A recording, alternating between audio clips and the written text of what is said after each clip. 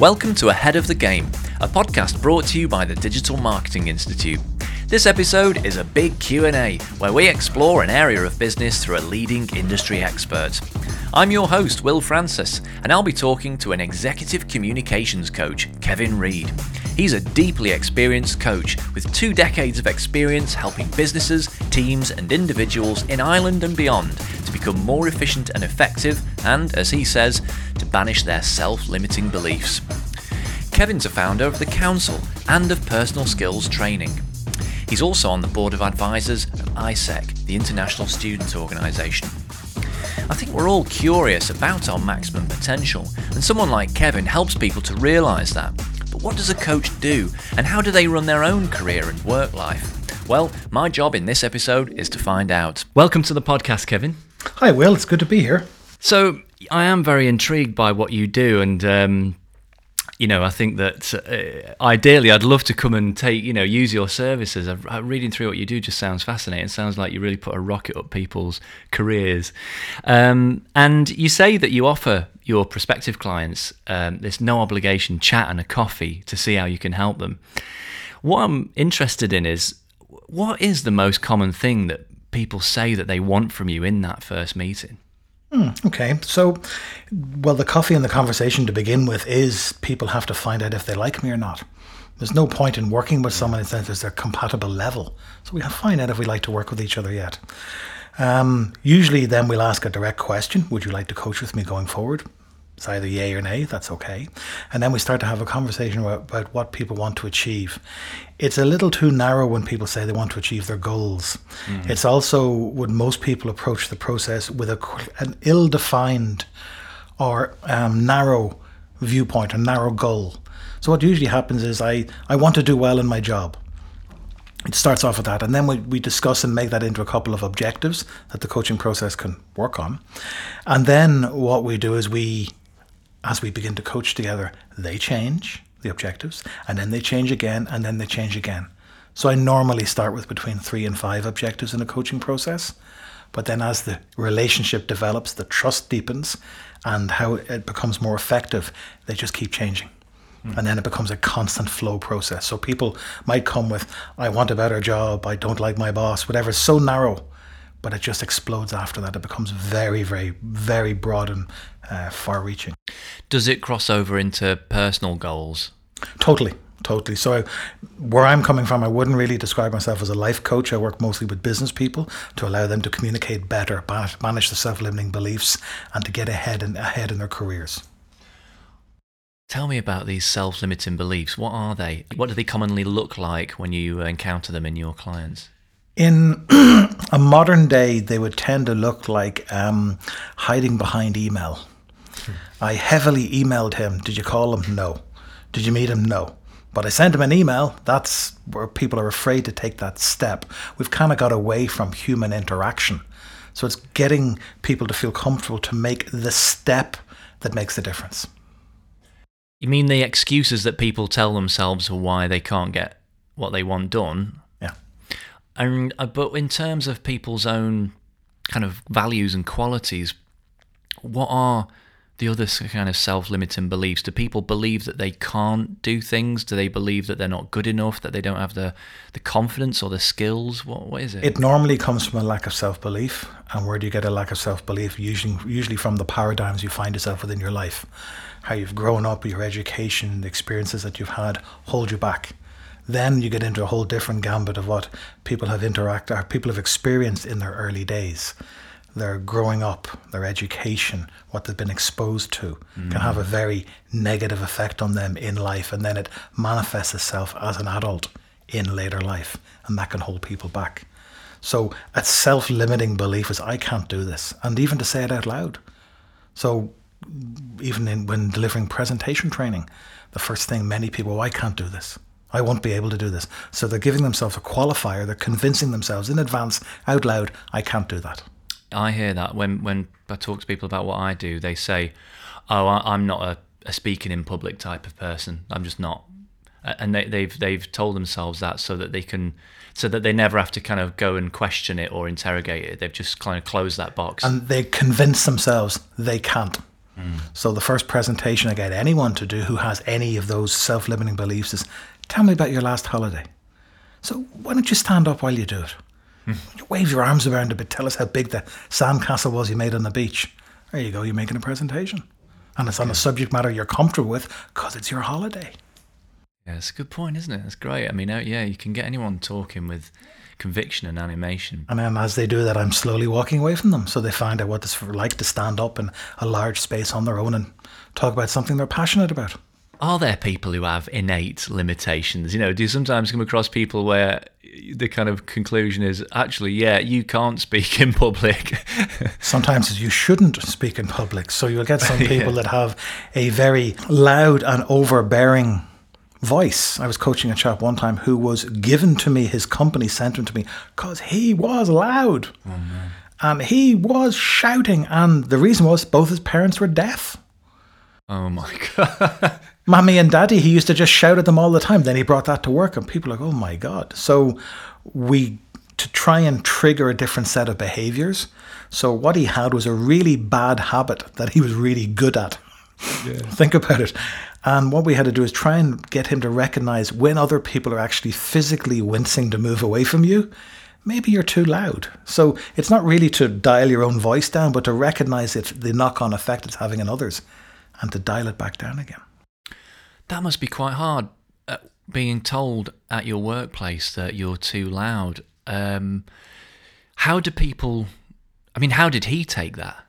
I wouldn't like to have had, I could have had the first conversation. I wouldn't have liked to have had the first conversation. When he came to me, he'd been instructed to come to me. So initially when I began to work with him, he didn't want to talk to me at all. So we had to make it a safe place for him to have that conversation with me. And we had to make it where I'm here to assist you. And I just want to make a small change. It won't be painful. You won't have to change your behavior. Just want you to be more observant. Oh, that's easy. You can be more observant. Right. What I want you to look out for is the physical nuances, the gestures that people will give you when they're being deafened, basically. So that's moving away, wincing, all of those things. So when you're aware of that, then you change. So I gave him a trigger. Wow. And that's not a side of what you do that I anticipated, that people kind of get sent to you, like to have an aspect of them realigned or improved or fixed. Reprogrammed is awful, but that's kind of what it is. And does that happen quite frequently? Yes, I was coaching a lady from Malta, from a large professional services company in Malta recently, and she smiled too much. Wow. She smiled at everything. She had a most glorious smile, and she sometimes had to go into large companies who may have gone into receivership, and with a beautiful smile tell everyone they've lost their jobs. That's interesting. So with her, what we had to do is we had to get her to not realize that she was smiling. She would smile to make herself comfortable. So when you feel comfortable, recognize what that feels like and stop smiling when you feel comfortable. Wow. That's her trigger. So coaching, I think the way this conversation is going, this is not the traditional, you come and meet me. We sit down, we have a conversation, and I change the way you make a presentation or get a promotion in work. There's a whole raft of different interventions, coaching conversations that make a massive difference to people in business life. Wow, that's amazing. And I'm sure we'll hear lots more about those kind of situations and very interesting briefs that you deal with. But I mean, just broadly speaking, what are the main benefits of coaching? Top line. In my opinion, it's to have, and very much with the clients that I work with, it's to have an impartial third party, which is me. So I'm the one that when we get trust and rapport built up in our coaching relationship, which does take a couple of sessions, I'm the one that's able to tell you the things that you're doing wrong from a completely impartial point of view that may be interpreted by other people as being extremely negative. And sometimes the reaction is, how come no one ever told me? Probably because you're very senior in the company. And no one ever told you do that, or you're overbearing, or these various things that you do. Or one chap recently, you really got to stop slapping people on the back when you meet them. I know it's a thing the big guys from Texas do, but it doesn't go down well, especially amongst women of a smaller stature. Yeah. And I never realized I did that. Yes, you do. Similar recently with another lady from Portugal. Because English wasn't her first language, at the end of every sentence she said, you know. You know this, you know, constantly. She wasn't aware. I told her, she didn't believe me. So we decided we put a voice recorder on the table, have a normal coaching session and listen back. Over 300 you knows in an hour. Wow. She wasn't aware. She said, oh my God, went home, asked her husband, how come you never told me? Because I love you. It's not something that matters. Oh my God. Totally distraught. So it's that impartial third party that supports you. That impartial third party, and there are certain ground rules. I'm allowed to tell you that you're wrong in this coaching relationship. I'm allowed to give you my opinion. And when you and I decide upon a course of action, which in business could be to take a completely new direction or to sell the company or promote the company, something really, really big, I'm allowed to drive you towards that course of action. Another word for driving is I'm allowed to nag you. So you have agreed to what you want to happen. I'm allowed to push you a little bit in that direction. You give me nagging rights. And if you don't do it, then I get to say I'm disappointed. Oh, it's so painful. But sometimes very senior people need someone to push them along. Is there a problem where then senior people are held to account in certain ways, that no one does that in the way that businesses are structured? I would work with a lot of senior people who've gone up through the organization very quickly without picking up a lot of the skill sets that they really should have picked up, even something as basic as presenting. So I do a lot of presenting at conferences work with people who, oh my God, I'm speaking next week at a conference, and oh my God, the guest speaker is Bill Clinton, and oh my God, I have never, that sort of thing. They have the role, but not the skill set to go with it. So there could be even confidence in making a pitch on behalf of the company, on selling the company, on selling themselves as a board member. There's a whole raft of different things that they've got to a higher echelon within the organization, and have no one to say that they can't do it with. So that's where the coach comes in. And even touching on that, if I may, engaging with the coach is a very emotional decision. So we don't get a lot of testimonials, because a lot of people don't tell anyone. If you come in and anyone asks you who you are, say you're the IT guy, and that's in European companies. In American companies, it's tell everyone you're my coach because the company invested in me, No way. That's so interesting, and even on social media, we get a lot of business from people who look you up on LinkedIn. So a look on LinkedIn is a little dip in the ocean, and then you go back on LinkedIn and go, hi, how may I help you? How may I assist? Coffee and a conversation. Because it's that emotional step of engaging with a coach. People are still a little bit reluctant to step into that water. That's fascinating. I mean, it's interesting that you talk about that cultural difference between America and Europe. I mean, I've definitely witnessed that myself working for an American company in the past. Do we have a less healthy relationship with self-improvement in Europe, do you think? I think generally we have, culturally in American schools, they teach you presentation skills from a very early age. Not so much in Ireland and the rest of Europe. It's ingrained within American society, American culture. So there are different approaches, but then needs must, if you're in a certain culture and you're in a certain position and you have to adhere to the requirements of that culture and that position.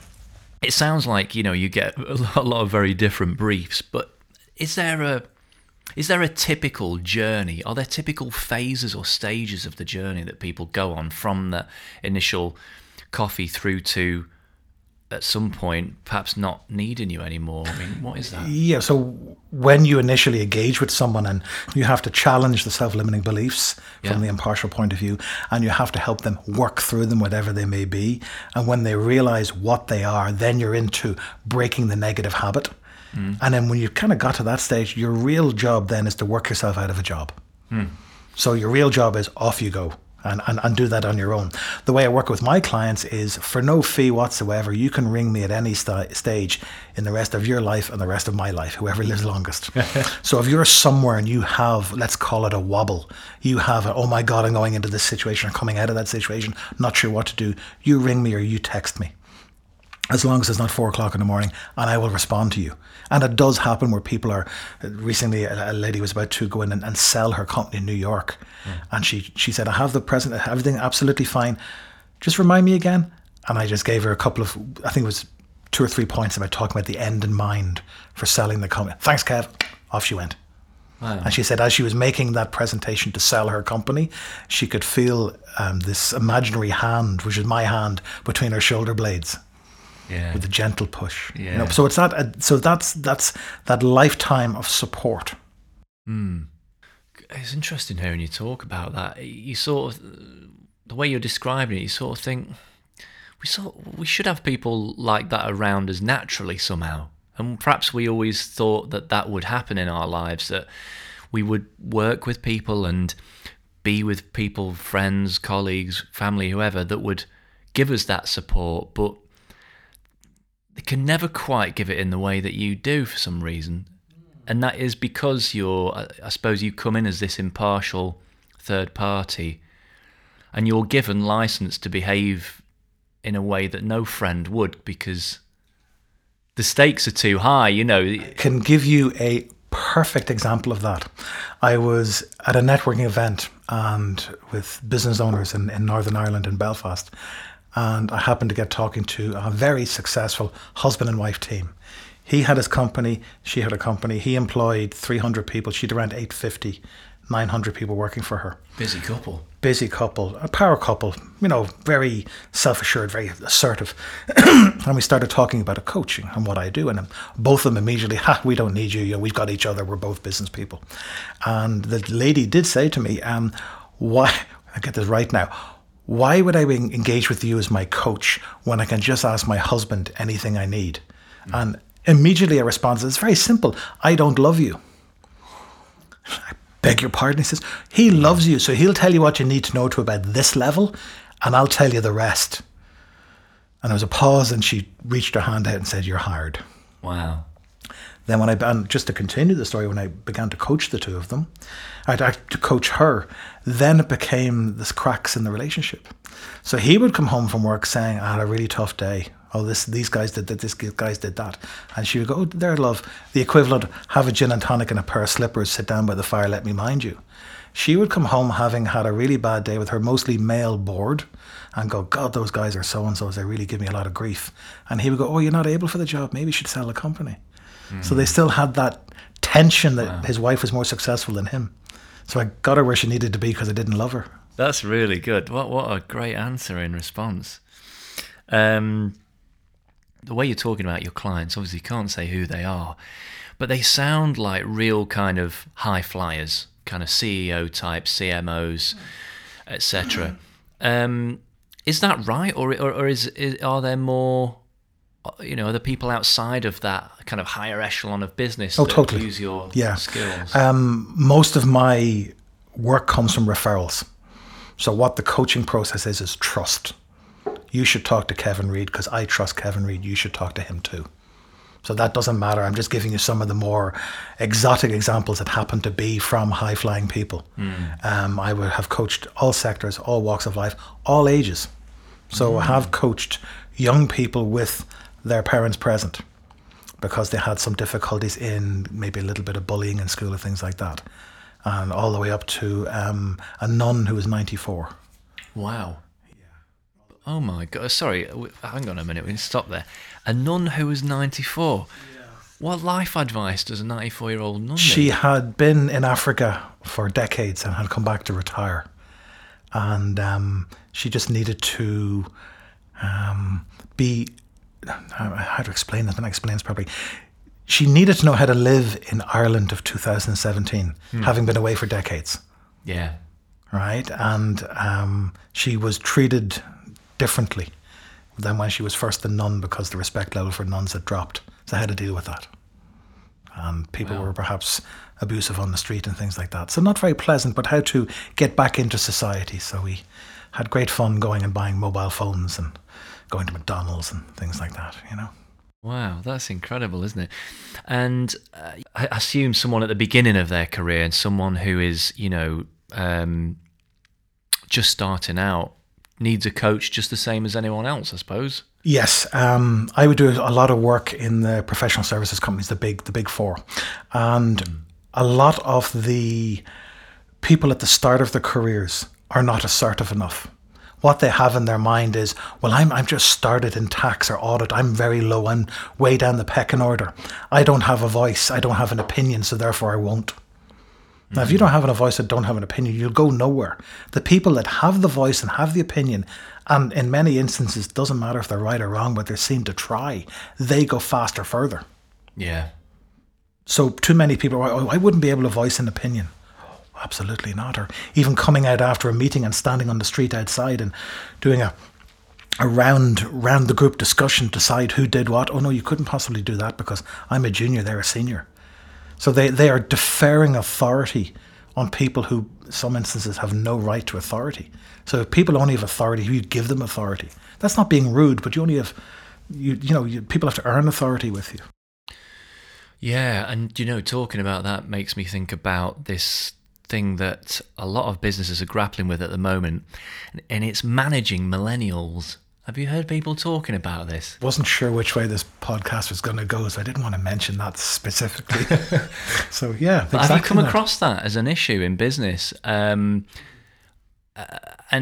do people come to you with that problem that we've got these 20-somethings and they expect things that we just didn't expect when we were their age, and we don't know how to deal with it? Yeah, and I'm 50 years of age. I'm not belittling anyone of that age, but it's that there's a sense of expectation, which is one thing, and there's able to ask for all the things they don't have, which is one aspect, but not able to put themselves forward and put their knowledge and put their many, many years in college forward. I should be the person to do this job. But they can complain there's not enough types of peeled grape in the canteen. Yeah. I think people have been looking at too many Google employees on Instagram. I think that's what it is, right? Possibly, I mean, that's my only explanation for it. Do you have any insight into why there is this emerging generation gap in the workplace? Well, I'm not being ageist, but we had to earn your way up by hierarchy and by, it took time. Now it's very easy to start at very senior level at a very young age because education has improved and technology into education has improved. But the difficulty is the soft skills aren't there. So I have a number of clients who are quite young, so they're in internet entrepreneurs and they've reasonably sized companies, but I handle the people for them. Yeah. They can't handle the people. They can't do it, yeah. They can design the algorithm. Yeah. And they can sell whatever they sell, but they can't. I mean, I can sympathise with that. I would have been an awful manager at the age of 26, to be fair, And does that, you talk about kind of, some of the younger people that you come across. What do you actually do in your role ISEC, the International Student Organisation? Do you help students in any way through that? It's the longest established international student body in the world. 1948 it started. And what they do is they place 5 people from 5 separate countries in a location all around the world for a year to learn management, leadership, and part of their role is to organise placements for other people around the world. So every year, June to June, 5 people come from various parts of the world and they're here for a year. So they're doing their various roles. What they're not getting, which I give them through my corporate social responsibilities, I give all of them free coaching for a year. Wow. Because someone will feel homesick, someone will fall in love, fall out of love, won't know how to go to the next stage. So I give them that support for the year. And it's very useful for me to polish my skills because what I'm getting to coach are men and women in their early 20s from 5 separate countries and 5 separate cultures. So I'm a winner, they're a winner. Plus, they usually all go on to fantastic jobs and they remember their Uncle Kevin. Exactly, yeah. Okay, so you sort of touched on this a little bit earlier, but how often do you hear people say, I don't need a coach? And other than that brilliantly pithy response you gave earlier, what sort of stuff do you say to them? It's usually people who go, look, I have a serious problem, but I'm really, really busy at the moment. So when I'm not busy, I'll come back to you. Right, so that's rubbish, right? I would imagine that's very common. Extremely common. There's never a right time, is number one. And what you're probably doing is a whole raft of really destructive behaviours that are causing you incredible tension and stress personally, at home and in your job. You give me an hour and I'll change 2 or 3 of those. And literally, when we have that, because we could have maybe a faster conversation because we're aiming at a couple of things, and you can see the weight coming off people. So I like to get people where they just say, look, just give me an hour. Let me just talk to you for an hour. And we had set a couple of ground rules about I'm allowed to say a couple of things to you, but allow me to do that. Another time it's very useful to talk to people is when they're about to go on holiday. I'll talk to you when I come back from my holidays. Talk to me now, because when you're sitting on a beach somewhere, you're going to run this around your subconscious. It's more powerful to talk to me now. Oh, okay. Yeah, absolutely. I'm not trying to get free coaching advice now, but I'm thinking about how I'd approach that. I think that, my problem and a lot of people's problem is I'm probably trying to do too much. I don't know if you come across that a lot. I'm probably trying to achieve too much and struggle to focus on just one thing. And I suppose that, do you find that that's very common? And do you find that you kind of have to tell people to just give up on certain things? And well, you can divide your ability into three things: what you should do, what you should not do, and what you should delegate to someone else. Because too many CEOs or too many senior people, or too many, actually anyone in any job, they're doing stuff they shouldn't do. They're doing stuff someone else should do. And the reason they're doing it is it's easy. And the stuff they should be doing is really kind of tough and kind of emotional, and I don't want to do it. It feels great to be busy. I know, but you're doing garbage, So that there's a company in New Zealand recently, a great fanfare, where they have a 4-day working week. They're a reinsurance company. People loved it. Yeah. And there's a great rule of thumb about if you started at 10 and finished at 4, what could you get done? To really work, because most people only work at about 70% of their capacity. It's astronauts, because their life depends on it, are in the high 90s. Everyone else, So you're a very experienced coach, but I have to wonder, who coached you? I was given a great grounding in life when I worked in a post room, which then went on to become a print room, and that was in an organisation called the Irish Business and Employers Confederation, IBEC. And the chap who guided me at the time was a guy called Pat Delaney, and he gave me a great grounding in life and great positioning in life and great understanding of how you work, how hard to work, where to position yourself. I'm still in contact with Pat 30 odd years later, and he then guided me into doing information science, and then from there into training and development. So there's that one catalyst person, and I think we all have one of those people in our lives. We do, and I think, maybe I'm just overambitious, but I always wish there'd been more of those people, like at school and at key kind of points in my early career. I wish people had kind of pushed me into, pushed me on a bit. Well, I think with respect, that was then, this is now. There's more access to people in my particular field now than there would have been before. You can find us more easily. We were always there, but you couldn't find us before. Because, a lot of people would have, I have a coach, I'm investing in myself, or the company's investing in me, or I have a coach, are you in trouble? So there's still that sort of hang up around getting help. Like it's therapy or... Yeah. Which is a huge stigma around as well. Totally. And when did you realise that you wanted to be a coach, and what was it? What was it that kind of made you want to spend the rest of your career doing this? I worked out one day that I'm extremely visual. So I see a coach myself. I see a coach myself once a month just to keep my head and direction where I need it to be. And was seeing a coach myself, and helped me to realise I'm extremely visual. And I can tell stories to people and guide people along in a certain way. Added on to that, I am extremely, a great doggedness and tenacity of getting stuff done. There's always a way. We'll have a think about it. There's always a way. So if you guide in being visual, having tenacity, having doggedness, having a desire to please and work with people and see them blossom and run ahead themselves. So like I've no kids myself, so working with those young people in ISEC, to see them blossom, that's fantastic for me. So to be able to help people and to know you've made, in many ways, a life decision, a life-changing thing for them. But was there a point in your earlier life, perhaps even as a child, where you did that for someone, perhaps in your family or friend circle? Not really. I think I just had that affable personality for a long time. When I was young, I was very tall. So I was probably I was 13, I looked like 19. I was very tall, so maybe that allowed me to have better conversations with people. Same here, actually.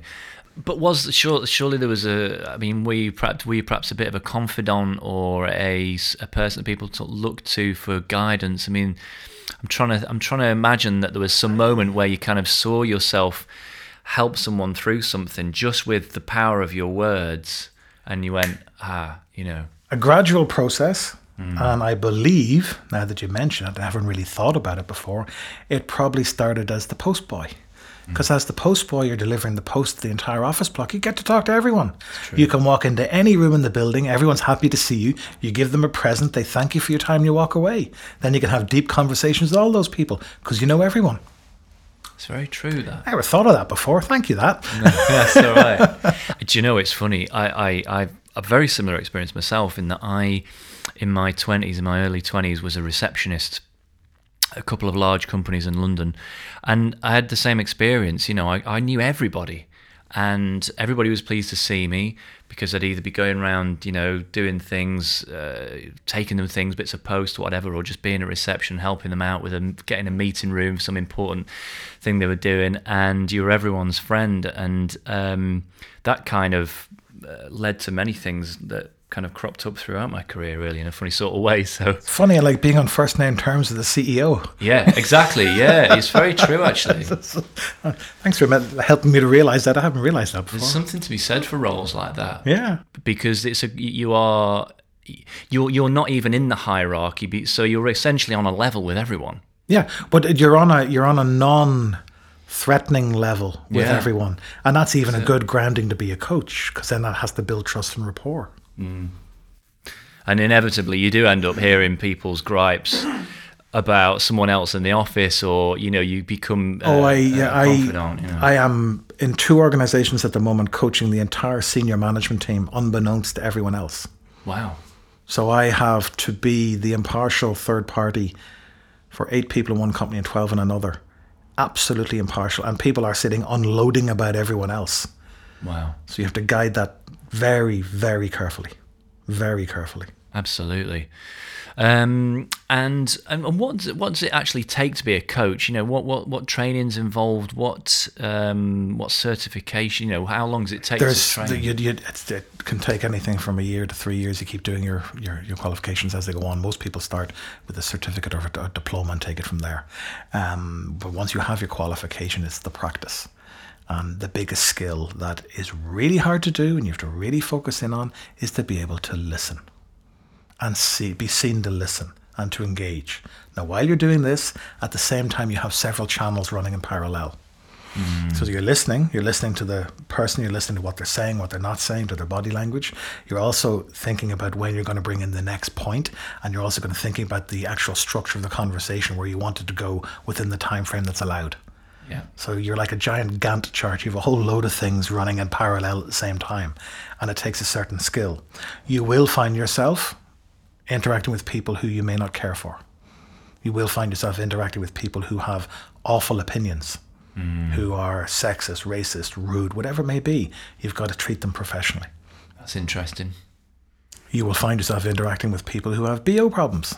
You've got to sit in a small room with them. Yeah. You'll find all of these things where you have to, as a professional, interact with them.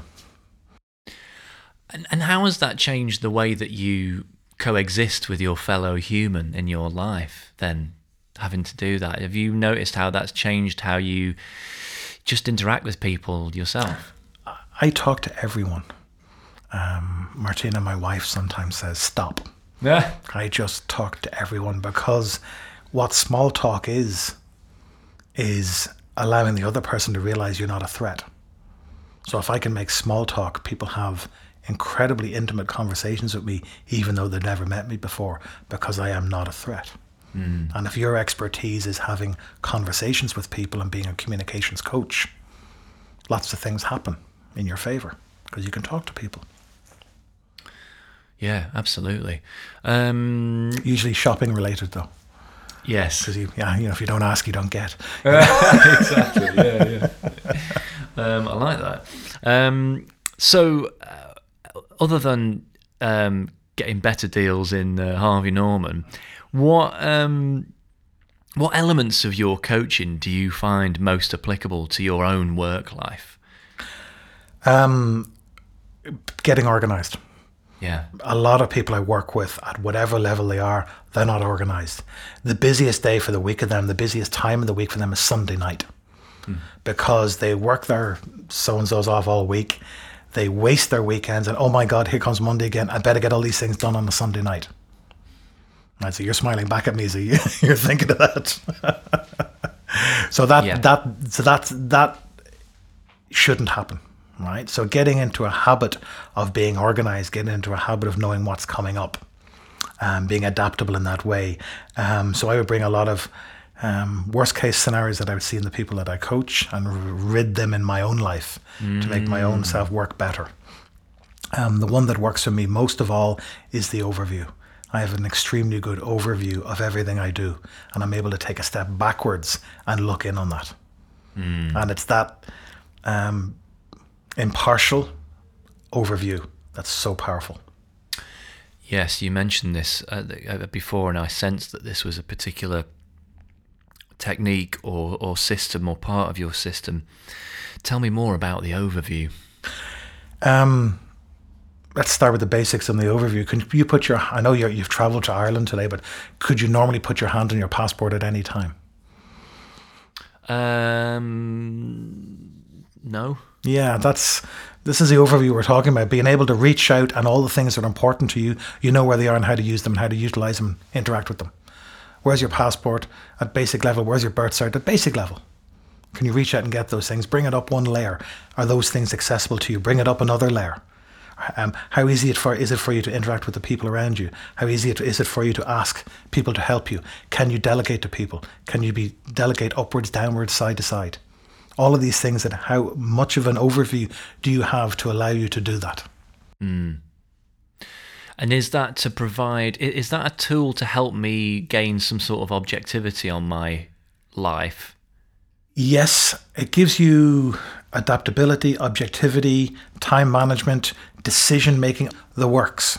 I know we're going to have a conversation around adaptability, but how it works for me is a paper-based model.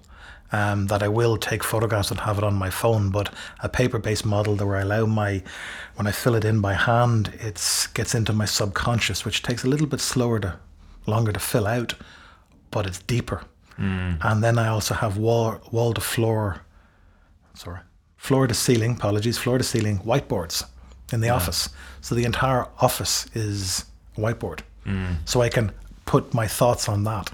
It's not an app, it's instantaneous. Yeah. So I can lay it down and I can look at it, and everyone who works with me can see it as well. Yes, you're highly accountable for it. Yeah. You know. So what I have then is I have a coaching company, a training company. I'm in a number of collaborations around the world as well. But it's be able to look at all of that as an overview and then to decide, today I'm going to work on that, and today I'm not even going to think about that other thing. It's not important. It's very disciplined of you. But you have to be, because you can't do it otherwise. And what I work for is I work for time. So I work for time to allow me to do all of these things. So you have to be disciplined. Yes, you do. As you've gone on your journey, have you had to overcome your own self-limiting beliefs? Yeah. You and I are both tall men. Yes. Yeah. Being tall and being young, not good. Particularly if you had, I'll fight him, he's big. You're a challenge. Or being taken as being more mature than you actually were. Quite proud of the fact I first got served with a beer in a pub when I was 14. I was really happy. It's similar. Yeah. But it's overcoming that. And then it's, Eleanor Roosevelt, the president, or Roosevelt, the only person that can put you down is yourself. So too many, I can't do that. I'm not able to do that. That's not something I can do. Which if you tie it in, I did a course recently where you would also have qualifiers, which would be, you don't have to listen to me, but can I just say? Yeah. So that's you putting yourself down. So you just saying, I'm going to tell you something, just count it completely. Or would you mind terribly if? I hear this so much. Yeah. And being able to get down into what has to happen and make it happen. Like, to be assertive is where we all want to be in life. It's not aggressive, it's not passive, it's not passive aggressive, it's assertive. Gallup has done research on this. You live 7 years longer if you're assertive. Assertive people do 3 things. They discuss, they argue, they negotiate on any subject, and it's a comfortable process for you and for them. I couldn't agree more. I see people struggle with that, and I think that it's the one thing that seems to hold people back more than anything. It's this the self-belief, and people are just so unbelievably hard on themselves, and I don't know why that's baked into us. Do you find that changes culturally? How do you think? Talk to me about that, and the kind of the Irish mindset versus British, European, American. I think in Ireland, you have a conversation with everyone. Just talk to someone, you can kind of get what you need. If you don't ask, you don't get. Maybe a little more formal in the UK, and a little more formal again in, let's say, the Northern European countries. I've travelled extensively in France and had conversations with people in lay-bys where they looked at the number plate on the car and went, "Oh, you're Irish." We had a big conversation about that. So it's funny what attracts in different ways. Maybe that doesn't. I don't think that answers your question. No, but I suppose my suspicion is that there's a scale, and Irish people are definitely do a lot of the qualifiers. To say "excuse me," they use the word "sorry." Yeah. Oh, totally. Yes. Do you know what I mean? I have you now. I understand now. And British people are pretty much up there as well. And then you go to some places in Europe, but particularly to America, and those qualifiers are just completely absent. Largely. That's because culturally, from an early age, Americans have been taught, and Canadians, if you want it, ask for it. Yeah. You know, you want it, go for it. Like, so, I went with a colleague one time in Silicon Valley to buy an iPhone watch when they weren't out. We went into an electronics store. It wasn't on the shelf. They asked the guy at the counter, "Oh, I might have one in the back," and he came out with 3 of them. So my colleague then demanded a discount. Why? Well, you didn't think you have them, so now you're selling. They demanded a discount and got it. Oh my God! And I was like, "Oh my God!" But he was, that's normal. Wow. Yeah. Where in Ireland, you might say to someone, "Is that the best you can do for cash?" And if you get a discount, that's okay, but it might be only a couple of euro. But this guy got $50 off. I was appalled. That's amazing. I think we could all do with a bit more of that, really. Well, that was absolutely fascinating. Some great insight there into what you do and why you do it and why people find it valuable. You've certainly made me think a lot about the fact I probably need coaching in my life. Happy to help. Yeah, absolutely. So thank you very much for coming on the podcast, Kevin. It's been a real pleasure. Pleasure's mine. Thank you, Will. If you enjoyed this episode, subscribe wherever you get your podcasts. And for more information about transforming your marketing career through certified online training, head to digitalmarketinginstitute.com. Thanks for listening.